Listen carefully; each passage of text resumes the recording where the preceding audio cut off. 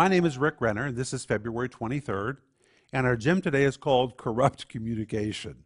And our scriptures, Ephesians 4:29, where Paul commands us, let no corrupt communication proceed out of your mouth.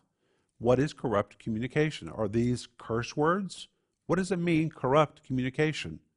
The word corrupt is the Greek word sapros, and it is really a vile word. This word sapros depicts something that is putrid or rotten. The word putrid describes meat that's gone bad or emits a foul smell. The decomposing meat reeks of a noxious and rancid smell that nearly makes a person sick to the point of vomiting. That is the word that is used here, sapros, which describes corrupt communication. And Paul says, don't let it proceed out of your mouth. It describes something regularly coming out of your mouth. Where Paul says to us what we're speaking. Do our words give life? Or do we speak putrid words that make people want to vomit? Wow, that's kind of strong language, but that's really what the verse means. What are you speaking today? That's what I want you to think about.